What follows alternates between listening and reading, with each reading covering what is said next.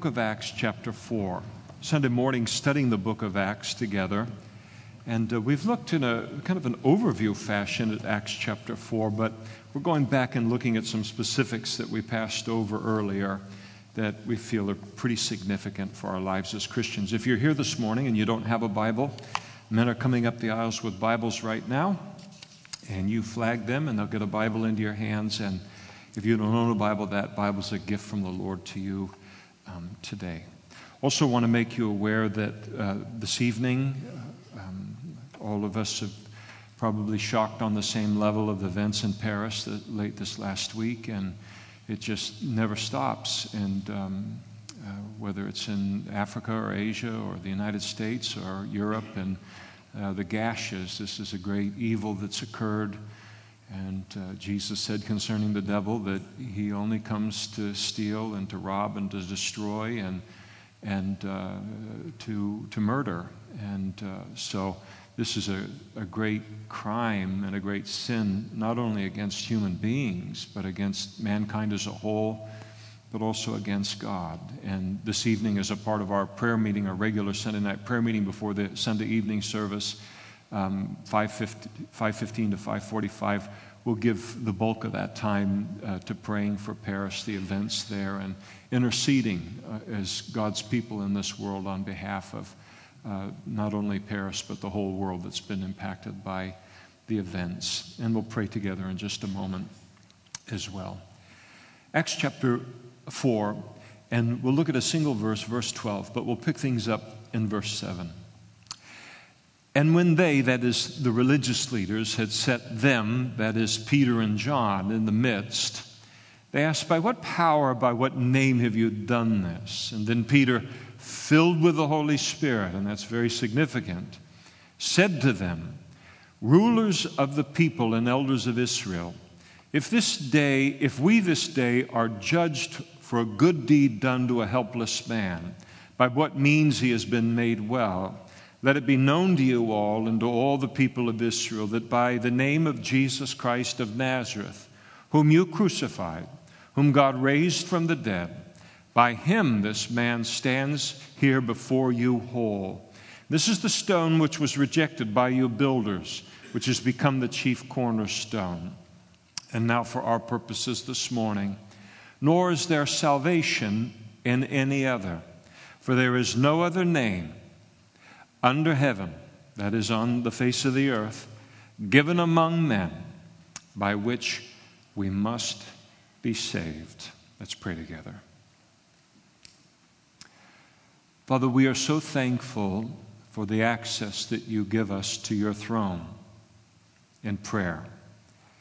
We thank you for the sacrifice of Jesus that has given us that access uniquely as Christians. And we thank you that he has, in and of himself, turned that throne of yours into a place where you dispense unfailingly both grace and mercy to us. And Lord, we thank you also that you hear the prayers that we can never, ever put into words. The prayers that well up in our hearts and in our spirit that just become groanings that can't even be uttered. And you know how to look at our hearts and read the prayer that is there and then to answer those prayers. And Lord, we have done some considerable groaning as your people since these events began to unfold on Friday. And we pray, Lord, that in your greatness and in your power, in your love, Lord, and in your wisdom, your compassion, that you would just brood over that city of Paris right now and all of the wounds that are there, not merely physical, but now mental and emotional, all that they have been through, things that you never intended a single human being to even know about, much less to experience. We pray for these families, Lord, that have lost loved ones for simply going out for a bite to eat or to do something, and then here now they're gone.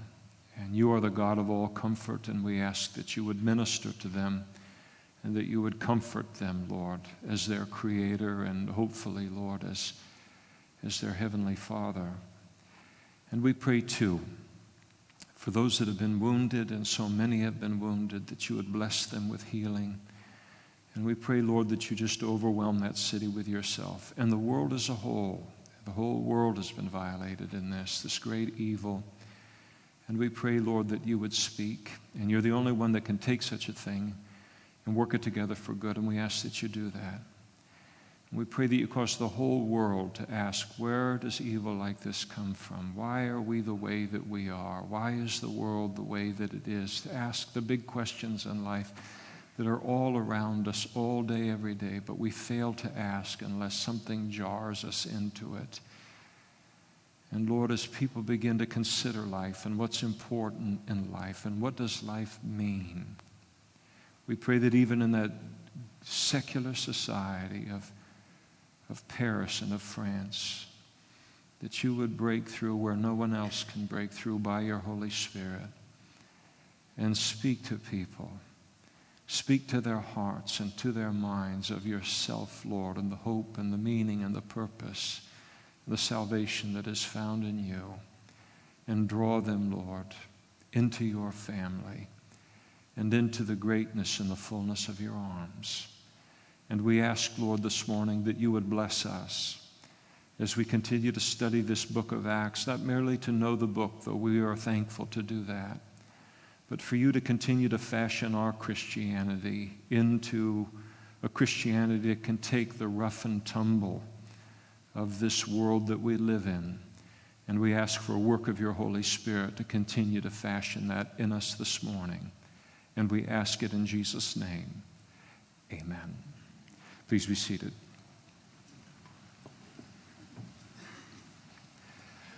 The context of this majestic confession of the Apostle Peter in Acts chapter 4, verse 12 is this. The healing of a lame man at the beautiful gate at the temple in Jerusalem at the time of afternoon prayer. God uses the Apostle Peter and John to take notice of this man. The Holy Spirit, through Peter, then brings healing to this man's feet and to his ankles. He's been lame from his mother's womb, and immediately he is healed. He begins to dance, and he begins to jump, and he begins to clutch and put a death grip upon Peter and upon John, recognizing that somehow this had come in some way from them. An entire mass of people are flowing in huge numbers through all the various gates onto the Temple Mount to go to afternoon prayers before the evening begins to settle upon Jerusalem. And as they see this man that they've walked past for almost 40 years, who they've only seen in a position of sitting and begging, now in the condition that he's in, they realize a great miracle has occurred. And by the thousands, the multiplied thousands, they surround Peter and John. And Peter realizes immediately that as wonderful as the healing of the man's lame ankles and feet were, that wasn't the single supreme great thing that was, or the only thing that God was up to in all of this. Peter realized that God wanted him to preach the gospel now, that this miracle had been used by God to establish a crowd before him. And so Peter preached the gospel to them, calling on them to repent of their sins and to put their faith in Jesus for the forgiveness of their sins, for the receiving of everlasting life. And far from being offended by this Christian message offered by the Apostle Peter there, 5,000 deeply religious men put their faith in Jesus as the Christ right on the spot. And for preaching the resurrection of Jesus, Peter and John were arrested on the spot by the Jewish religious leaders and authorities associated with the temple. They were held in custody overnight and then brought the following day before the highest Jewish religious leaders within the land to give an explanation for the healing of the lame man. And in the course of Peter's explanation, he declared to these religious leaders that not only was Jesus the explanation for this man's healing, but that further, Jesus is the only way of salvation. It's an astonishing thing that he does, really. Peter could have entered into kind of a self-preservation mode and simply told them that a resurrected and living Jesus was responsible for the miracle and then proceeded to keep his mouth shut. But they then took the extra step of declaring to this very religious audience, number one, that they needed to be saved. And number two, that Jesus, the one that they had been a part of his crucifixion, was the only way by which to be saved.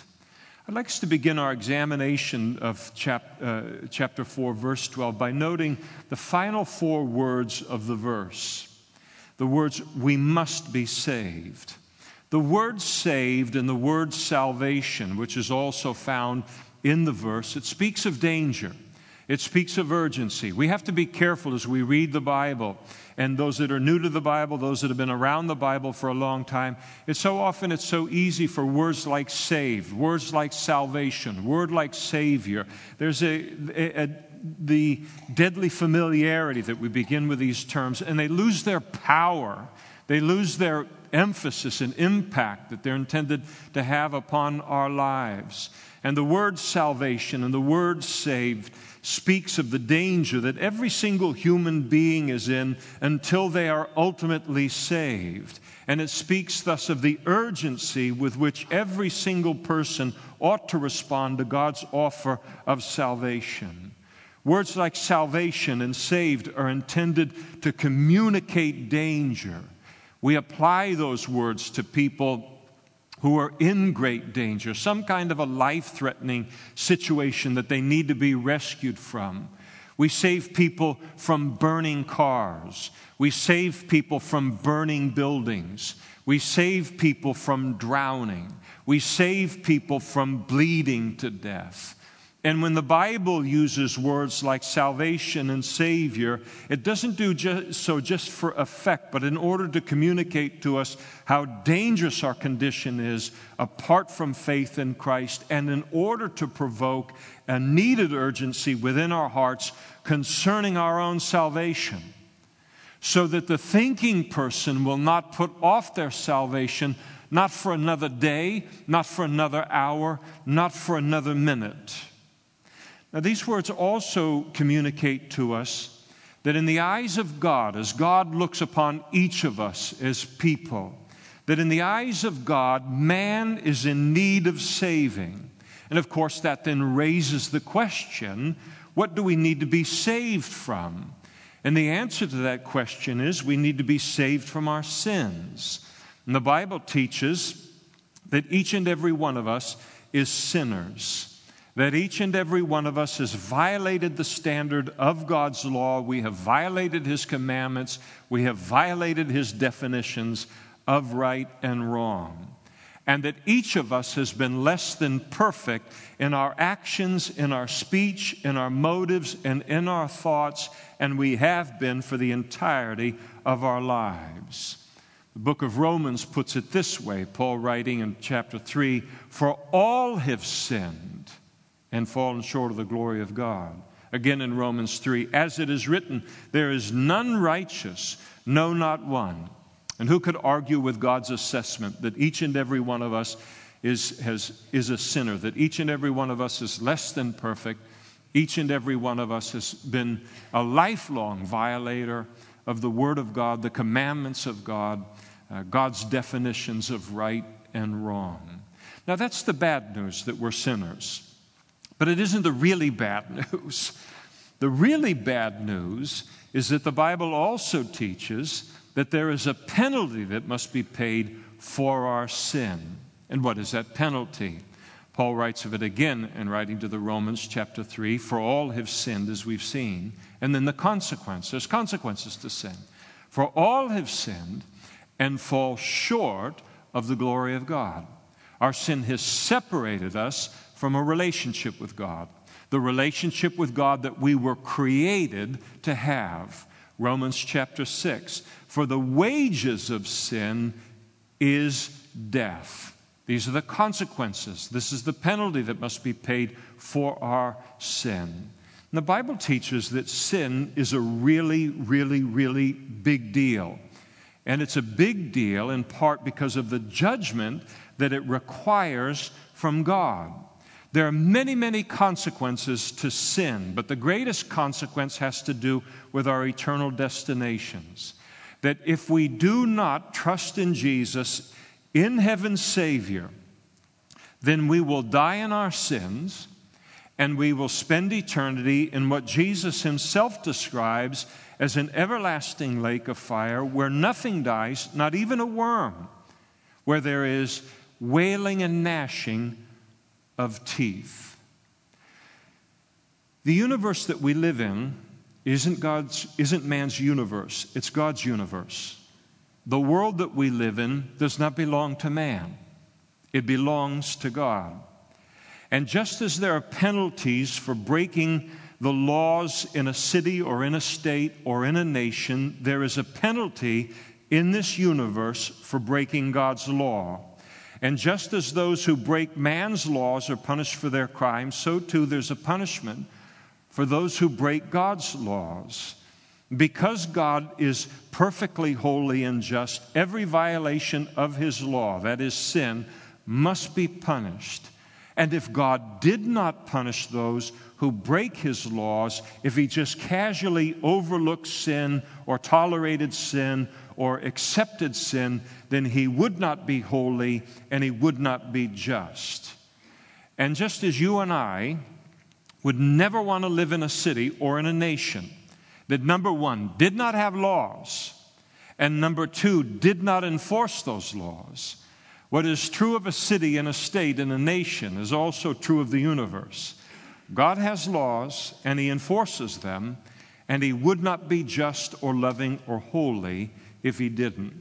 Now, if you were to ask me what I think are the two greatest things that keep people in our culture from accepting Jesus as their Savior immediately upon hearing God's offer of salvation to them, after a love for sin or a love for darkness, I would say, number one, first, it is a failure to understand or accept the fact that we are sinners by heaven's definition, and a failure to understand our need for salvation. But second, and I think this is the bigger of the two, there is the unwillingness to take the seriousness of sin seriously within our culture. Even if you can get a person to understand that they are a sinner, there is this great tendency within our culture to view that as no big deal. After all, everybody's a sinner, so why make such a big deal out of it?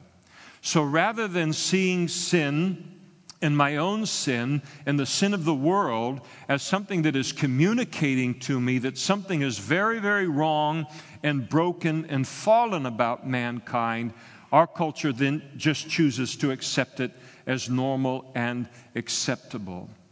I run into very few people who will not admit that they are sinners when they understand God's definition of sin and sinners.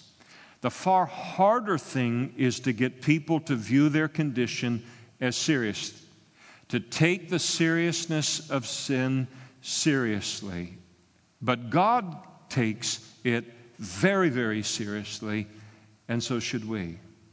Now, in our modern culture, I think there are at least 4 spiritual anathemas that we exist around. And the 4 are, first, the anathema of telling people that they're sinners.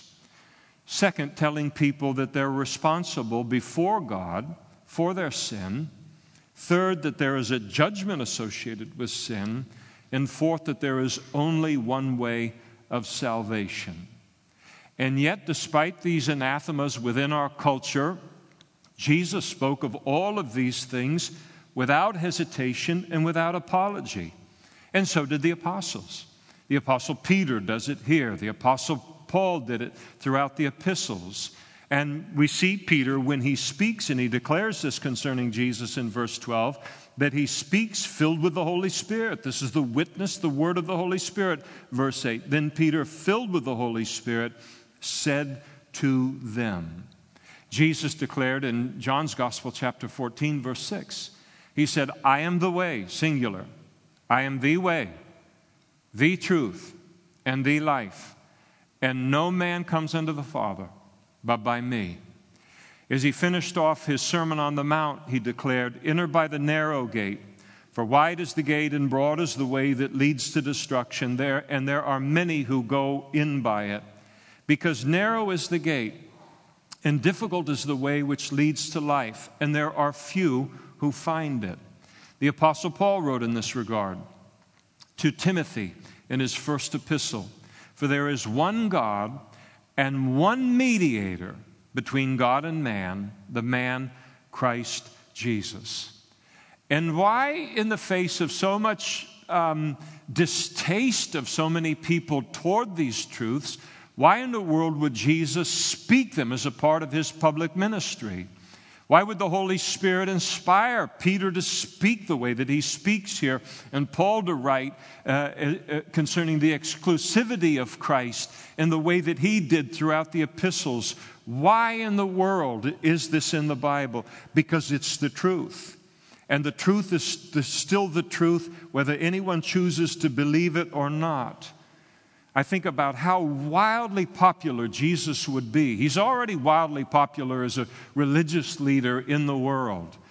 But if he hadn't said some of the things that he said about him being the way, the truth, and the life, and that no one comes to the Father but by me, and statements like that, you could take all of the religious leaders in the world, roll them all together, and if Jesus hadn't said some of the things that he had said, if he had just kept his mouth silent concerning those things, the whole world would love him as a religious leader. And yet he didn't. He said those things knowing full well what they would do in the hearts of some people.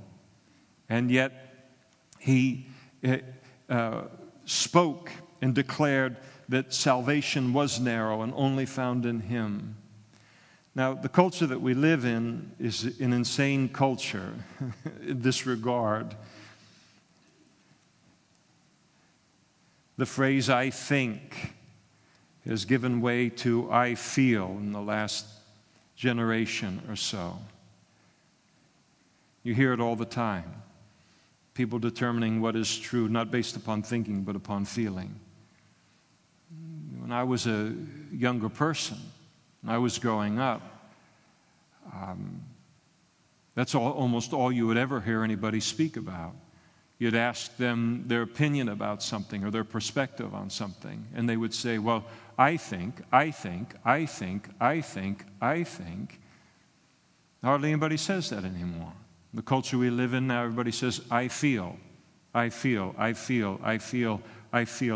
Just stop in the next few days and just listen to that. Watch interviews on TV. People are asked pointed questions, and the answer isn't "I think," the answer is "I feel."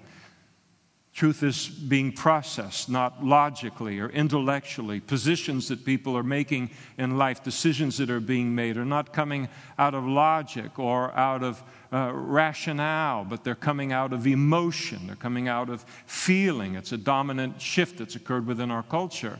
And it's so great that, as Ravi Zacharias famously put it, how do you connect, speaking about the current generation, how do you connect with a generation that hears with its eyes and thinks with its feelings? And if the phrase "I think" is becoming rarer by the day in our culture, the phrase "I know" is becoming as rare as an albino robin. In our culture today, it is acceptable to always be searching. It is acceptable to be ever searching for the meaning and the purpose of life. People will accept that. But it is not acceptable to claim to have found the answer to the meaning and purpose of life, the questions of life. But as you might expect, heaven isn't infected with this uncertainty at all, and thankfully so. I think I'd like to continue here this morning by asking ourselves, since Jesus is the only way, and as Peter declares here, that there is no salvation in any other, for there is no other name under heaven given among men by which we must be saved, then what in the world uniquely qualifies Jesus to save us? If he is uniquely qualified and only one qualified to save us, then why does he qualify for that? I'd like to give you a handful of reasons. First of all, he's uniquely qualified to save us in that he alone was conceived by the Holy Spirit and born of a virgin. You might think to yourself, well, why does that matter? Only as the Holy Spirit takes the place of the human father in Jesus' conception can it be true that the one conceived is both fully God and fully man. And Christ, the Savior of the world, must be fully God and fully man in order to atone for sin. He must be divine in order to be sinless. We'll discuss more of that in a moment. But he must also be fully man in order to die. And in order for both of those things to be true, he had to be conceived by the Holy Spirit and born of a human virgin. And no one else in history of the world is conceived by the Holy Spirit and born of a virgin mother. And as a result, Jesus is uniquely qualified to be our Savior. Which brings us to our second point, which deals with it more fully. Jesus alone is God incarnate, that is, God in human flesh. He is both the Son of God and God the Son. He is divine. He is Emmanuel. He is God with us. And why is that important? As the French theologian Anselm argued in the 11th century, our Savior must be fully man in order to take the place of man and die in their stead. And he must be fully God in order for the value of his sacrificial payment to satisfy the demands of our infinitely holy God. Man must be, but a mere man simply could not make this infinite payment for sin. But no one else in the history of the world is both fully God and fully man. Therefore, Jesus alone qualifies to be Savior. Third, Jesus alone lived a sinless life in all of human history. And his sinless life testifies powerfully, undeniably, of his claim to be divine, to be God. Sometimes people struggle a little bit over why it's necessary to believe Jesus is divine or to recognize him as being God, as God in human flesh, in order for us to be forgiven of our sins. People will wonder, and it's a good thing to wonder. Maybe you have wondered it. They wonder, why isn't it enough that I believe in him to be a good person, I believe in him to be a great teacher, I believe in him to be a great example? Isn't it enough that I believe in him on that level? And the answer is no. Because if that's all that he was, our sin problem would remain unresolved. Because one who is merely a good person or a great teacher or a great example isn't qualified to provide mankind with the forgiveness of sins. It is because Jesus is divine that he's also sinless. And the sinlessness of Jesus is essential to our salvation because the sinner cannot be the Savior of sinners. He would need a Savior himself. In the same way that a drowning man cannot save another drowning person. It is his sinlessness that qualified Jesus to be the perfect sacrifice for the forgiveness of our sins, to be a lamb without blemish and without spot. And so people, some of them don't like Jesus' claim to deity. They reject him on that basis. But if you take that away, you are left with a Savior who cannot save anyone. It is no mistake that Jesus came into the world exactly as he did, that he is exactly as he is described in the Bible, and that he was exactly who and what he declared himself to be. No one else in the history of the world has lived a totally sinless life. Therefore, Jesus alone is qualified to be Savior. Jesus alone allows a perfectly holy God to save sinners and yet somehow remain righteous or just in doing so. And the reason that our forgiveness, our salvation, our entrance into heaven as a sinful descendant of Adam and Eve can occur through faith in Jesus is that only his perfect sinless life given for us on the cross could pay the price for sin that a holy God demands. God faced an incredible problem in coming up with a way, so to speak, of saving you and I. He faced a real problem in providing us with the forgiveness of our sins. And the problem that he faced, in the words of the Bible, is how could he remain just and still be the justifier of sinful man? He desires to save us. He desires to justify us. But if he simply says, oh, sin is no big deal, let's just forget about it, he could do that. But if he did that, then he wouldn't be just.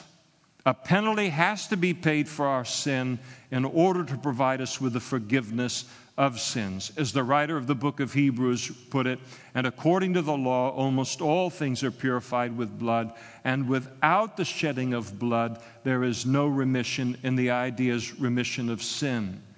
But as we have seen, as sinners, we are disqualified from saving ourselves. And the solution, his solution to the dilemma, and there was only one solution. He was able to do it through Jesus' death upon the cross at Calvary. For it is there that because of his sinless life, he became the propitiation, the satisfying payment for the forgiveness of our sins. And it is only through a faith in Jesus for the forgiveness of my sins that allows a perfectly holy God to save ungodly sinners and still remain just in doing so, because no one can look at the Son of God and God the Son hanging upon the cross of Calvary in human history and ever conclude as a result that God has no concern or respect for the seriousness of sin. Number 5, Jesus is uniquely qualified to save us by virtue of his resurrection from the dead. His death upon the cross provided us with salvation over the penalty of our sin, but his resurrection has also provided us with a victory over death. His resurrection verified the fact that Jesus' death paid the full price for the forgiveness of our sins. During his public ministry, Jesus declared that he would provide mankind with a satisfying payment for the forgiveness of our sin. He declared in Matthew 20, the Son of Man did not come to be served, but to serve, and to give his life as a ransom for many. And then the hour of his crucifixion came. Jesus died to pay the price for the forgiveness of our sins. But how do we as human beings know that his sacrifice was acceptable to God, that what he said was true? And the answer to that great question is the resurrection. The resurrection is the evidence that the Father accepted the perfect sacrifice of his Son for the forgiveness of our sins. And the resurrection of Christ is God's way of confirming to us that our faith in Jesus is well placed. And that is wonderful. At least I think so, and I know that you do as well. 6, Jesus is uniquely qualified to save us by virtue of his ascension. Jesus, when he ascended into heaven, that was also heaven's stamp of approval upon all that Jesus had ever done, all that Jesus had ever said while on the earth. If he had misrepresented the Father in any way, if he had taught any error, if he had been sinful in any way, then he would never have been received into heaven as he was. The resurrection of Jesus is sometimes called the Father's amen to the Son's it is finished. And that's very, very true. But perhaps even more true of the ascension. His ascension was the Father's unqualified stamp of approval upon Jesus, that he had finished everything that he had come into the world to do. The ascension was the Father's mission accomplished to Jesus, his well done to Jesus. And we could go on to speak of Jesus' unique qualifications in order to provide mankind with salvation. And we could go on speaking all the way into the evening service this evening, speaking of how Jesus is uniquely qualified to save us by virtue of his fulfillment of the Old Testament prophecies given by God concerning the coming of Messiah, so that none of us would miss him when he did enter into human history. Prophecies concerning everything from his birth to the horror of his death upon that cross to the glory of his resurrection. Jesus is uniquely qualified to be our Savior. No one else possesses his qualifications. And who and what he is a perfect match for the needs of every sinner. He is a sinner's Savior. And I think that every once in a while it's good to examine the substructure of Jesus, so to speak, as we've done this morning. The infrastructure of Jesus, as we've done this morning. It's fun to go to Disneyland and to ride on the rides, but it is the substructure and is the infrastructure of Disneyland that makes all of those rides possible. The life of Jesus is more than miracles and teachings.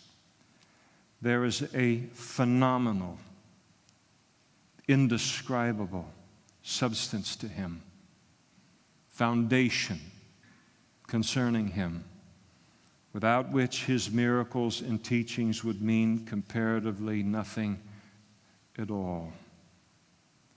Jesus alone is uniquely qualified in human history to provide mankind with this forgiveness of sins and the salvation that we so desperately need. This passage here in verse 12 is a famous passage, and we read it and we look at it, and the bulk of what it has to say to those who are not Christians yet, to awaken you to the danger of the condition that you're in, far more dangerous than any physical danger you will ever face in your life. The danger of not being born again, not being spiritually alive,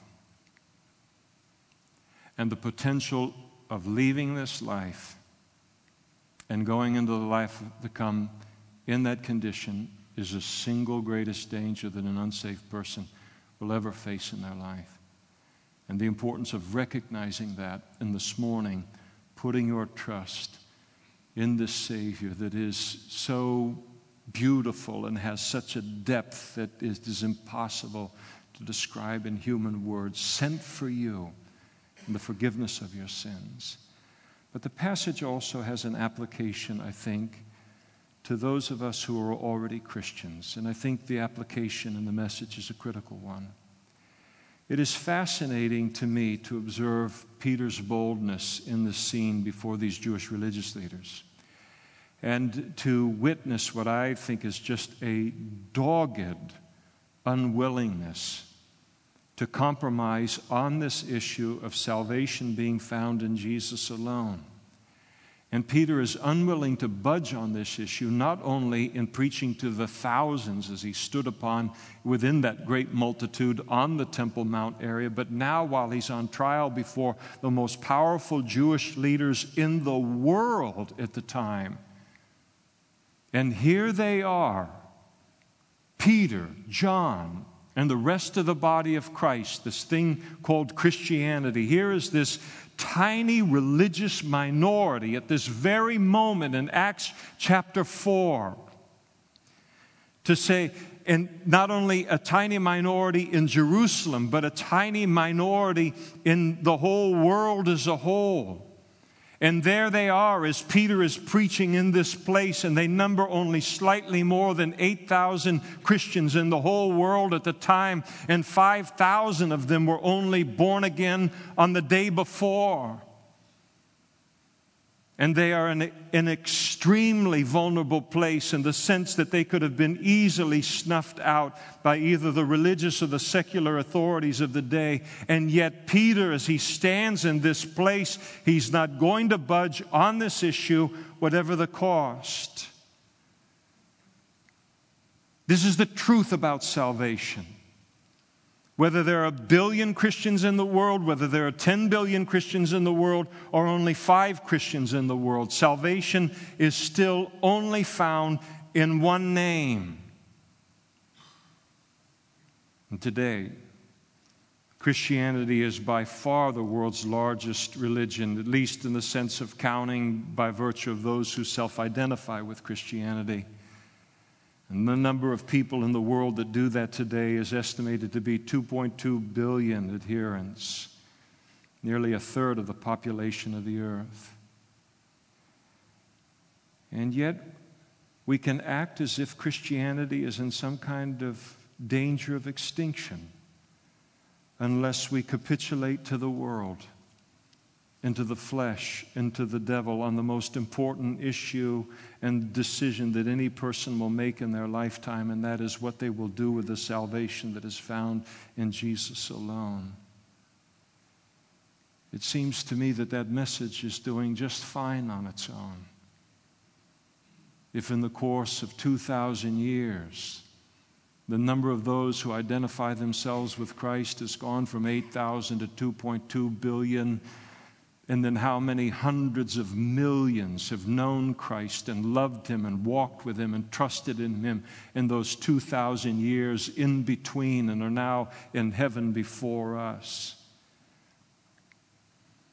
It seems things are going very, very well with the message as it is. And the reason that it is because verse 12 is the message that the Holy Spirit gives life to in people's hearts and then allows them to be born again. Don't get bogged down by the political correctness and the pseudo-tolerance of our day. It is vital that we remain faithful to this great fact concerning man's salvation. And the arrogance and the pride of man is expressing itself to such a staggering degree today. Men and women who can't even match their blouse and their skirt or their socks in the morning before they head out to the door. Every single human being, every man and every woman but a vapor, and yet so many of them emboldened to attack Jesus and the Christianity He died and rose again to establish. But all of this is going to pass. It'll pass one day. And it is our charge to remain true to Jesus' message, and none more important than His message concerning salvation. There is a whole world of people who are still waiting to hear of God's offer of salvation in Jesus. And they will respond in faith when they hear it, just like we did.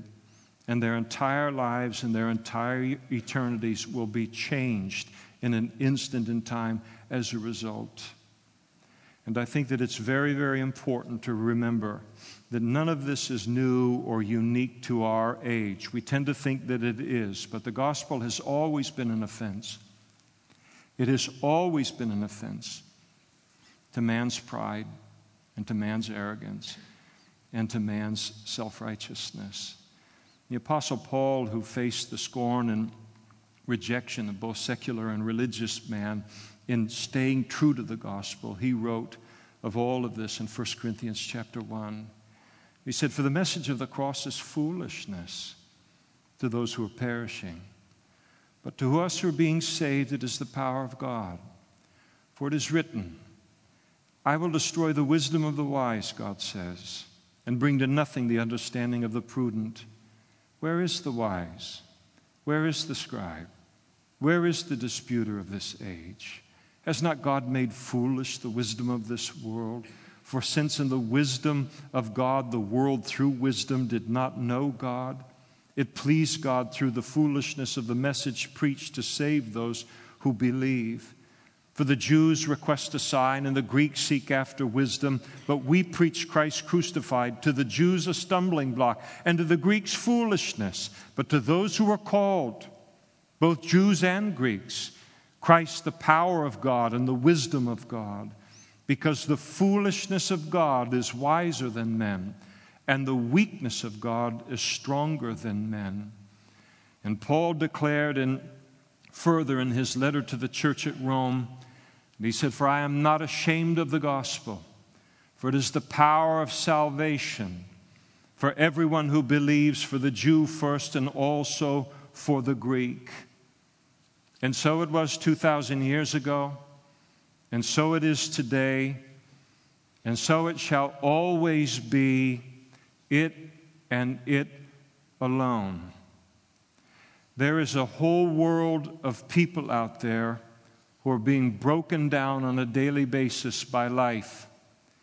You have the entire mechanism and machinery and religious Babylon. You have spiritual Babylon. You have commercial Babylon. You have all of these Babylons that are in existence today that are working so hard to move people and nations and individuals further and further away from God. And as they're successful, and they are being very successful, the one thing that they cannot hide is the casualties that it produces among men and women while that progression is going on. We were created to walk with God. Not a one of us was created to live without God for a single day, much less a lifetime. And as you take a world further and further away from God, you are going to create more and more casualties among people in the world as people begin to discover that they simply cannot live the life that's being put before them away from God without becoming a casualty in one way or another. And that number of people is huge. They don't have the microphone. Isn't it interesting how on blogs or online, 10 people can sound like 1,000,000 people. 10 people on a blog can seem like the whole world believes this thing, and it's just 10 people. It's a relatively small number of people who have a hold of the power and have a hold of the microphone of life, who are spouting the things that they are spouting. Immediately away from the microphone are the vast masses of people who don't believe what it is that's being said. They're becoming a casualty of sin, and they are waiting for the answer for how they might be forgiven of the guilt of their sin, the possibility of living a different kind of life in this life, and then having an answer for death and the hope of heaven after this life. They are there, and they are out there. And every day there's this whole new wave of people who come to realize no matter what the indoctrination of the age, the wisdom of man, the philosophical views of the Jews or the Greeks toward Christianity or Christ, they cannot meet their deepest needs. They've listened to all of this stuff all of their life, but they are crashing and burning, and they're waiting for the truth, and this is the truth about salvation that we are to deliver to them so that their lives can become the miracle that our lives are. And how does it happen? Perhaps you've never experienced that miracle. How does that miracle happen? By simply coming to God in a room like this or any place you want to stand on the face of the whole planet and coming to God and saying, God, I'm tired of the direction that I'm going in life. I want to change that direction. It's called repentance. I'm tired of going in the direction of sin and the direction of selfishness. It's getting me nowhere. In fact, it's destroying me. So I repent and I turn to you. And I believe that you loved me so much that you sent your Son to die on that cross for my sins. And I believe that He is this full and satisfying payment for the forgiveness of my sins. And so I put my faith in Him and I trust in Him.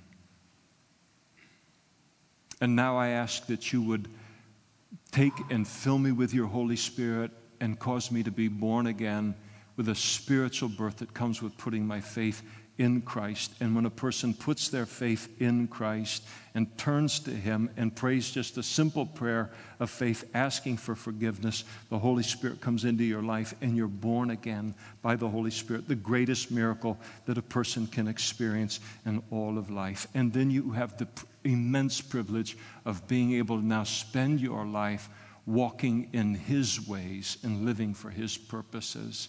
And it's the greatest life that a person can live. And that's God's offer to every single human being. We're all different, aren't we? Sometimes I look at people, and I'm glad that they're different than I am. Most of the time, that's the case. And sometimes I look at them and they're different, and I think it's their loss. You do it too.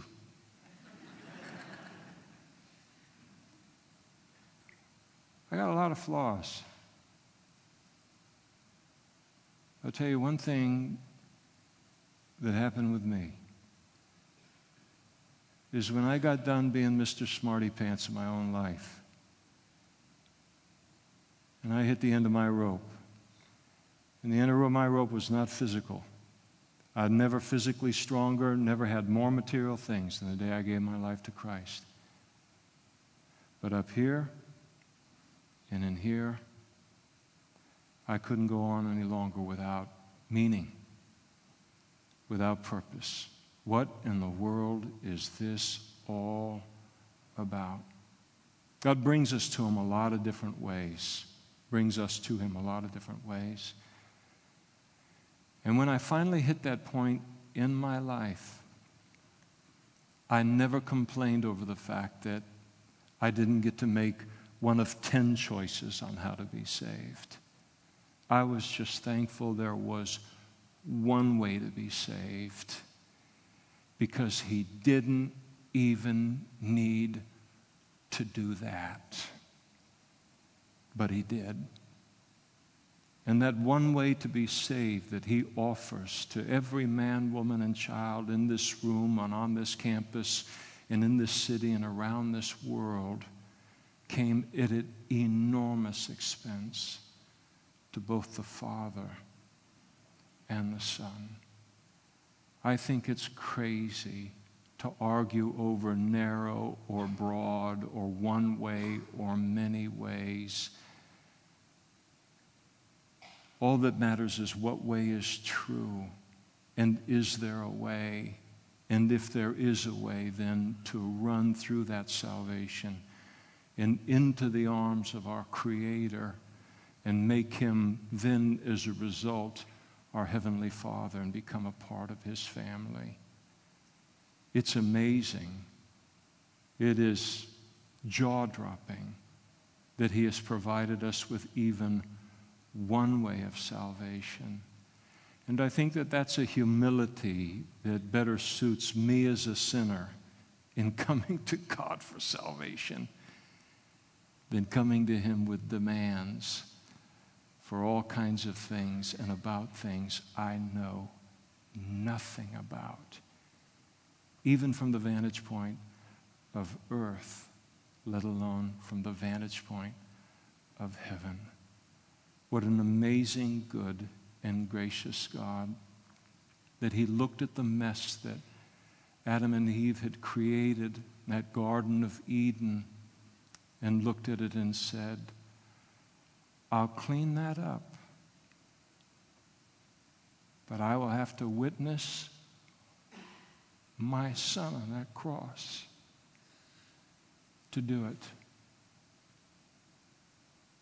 To look at your sin, the path that each of us took right in line with Adam and Eve, and most of us giving some portion of our life recklessly to sin.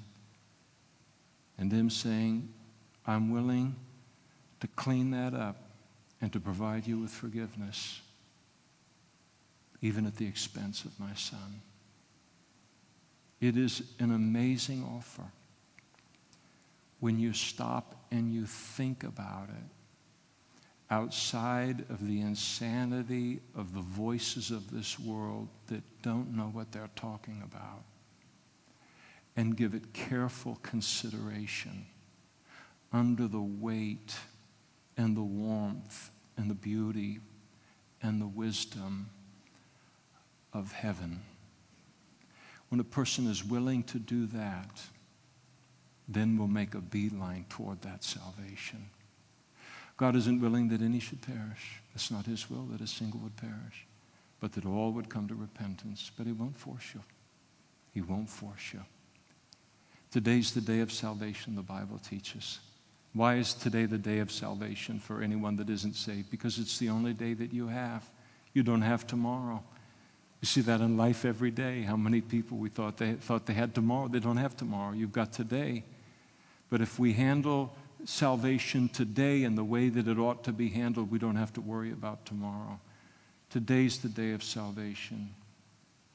And I just want you to know, if you're not a Christian yet, you are in immense danger.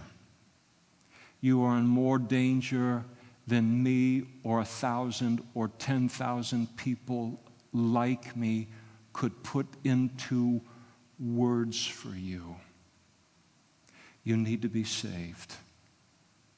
And God wants to save you today. And there are going to be pastors and other men and women up in front immediately after this service. And they'd love to pray with you to begin that relationship with God this morning. And it's just that easy. God has done all of the heavy lifting here in order to make salvation a free gift to you that you receive. And then, having received it, you will spend the rest of your life living in such a way as to give honor and praise and glory to the one who has been so good to you and has performed so great a miracle within your life. Come forward after the service and pray and become saved and enter into God's family today. If the worship team would come forward, let's stand together and we'll pray here for a moment and we'll close up the service.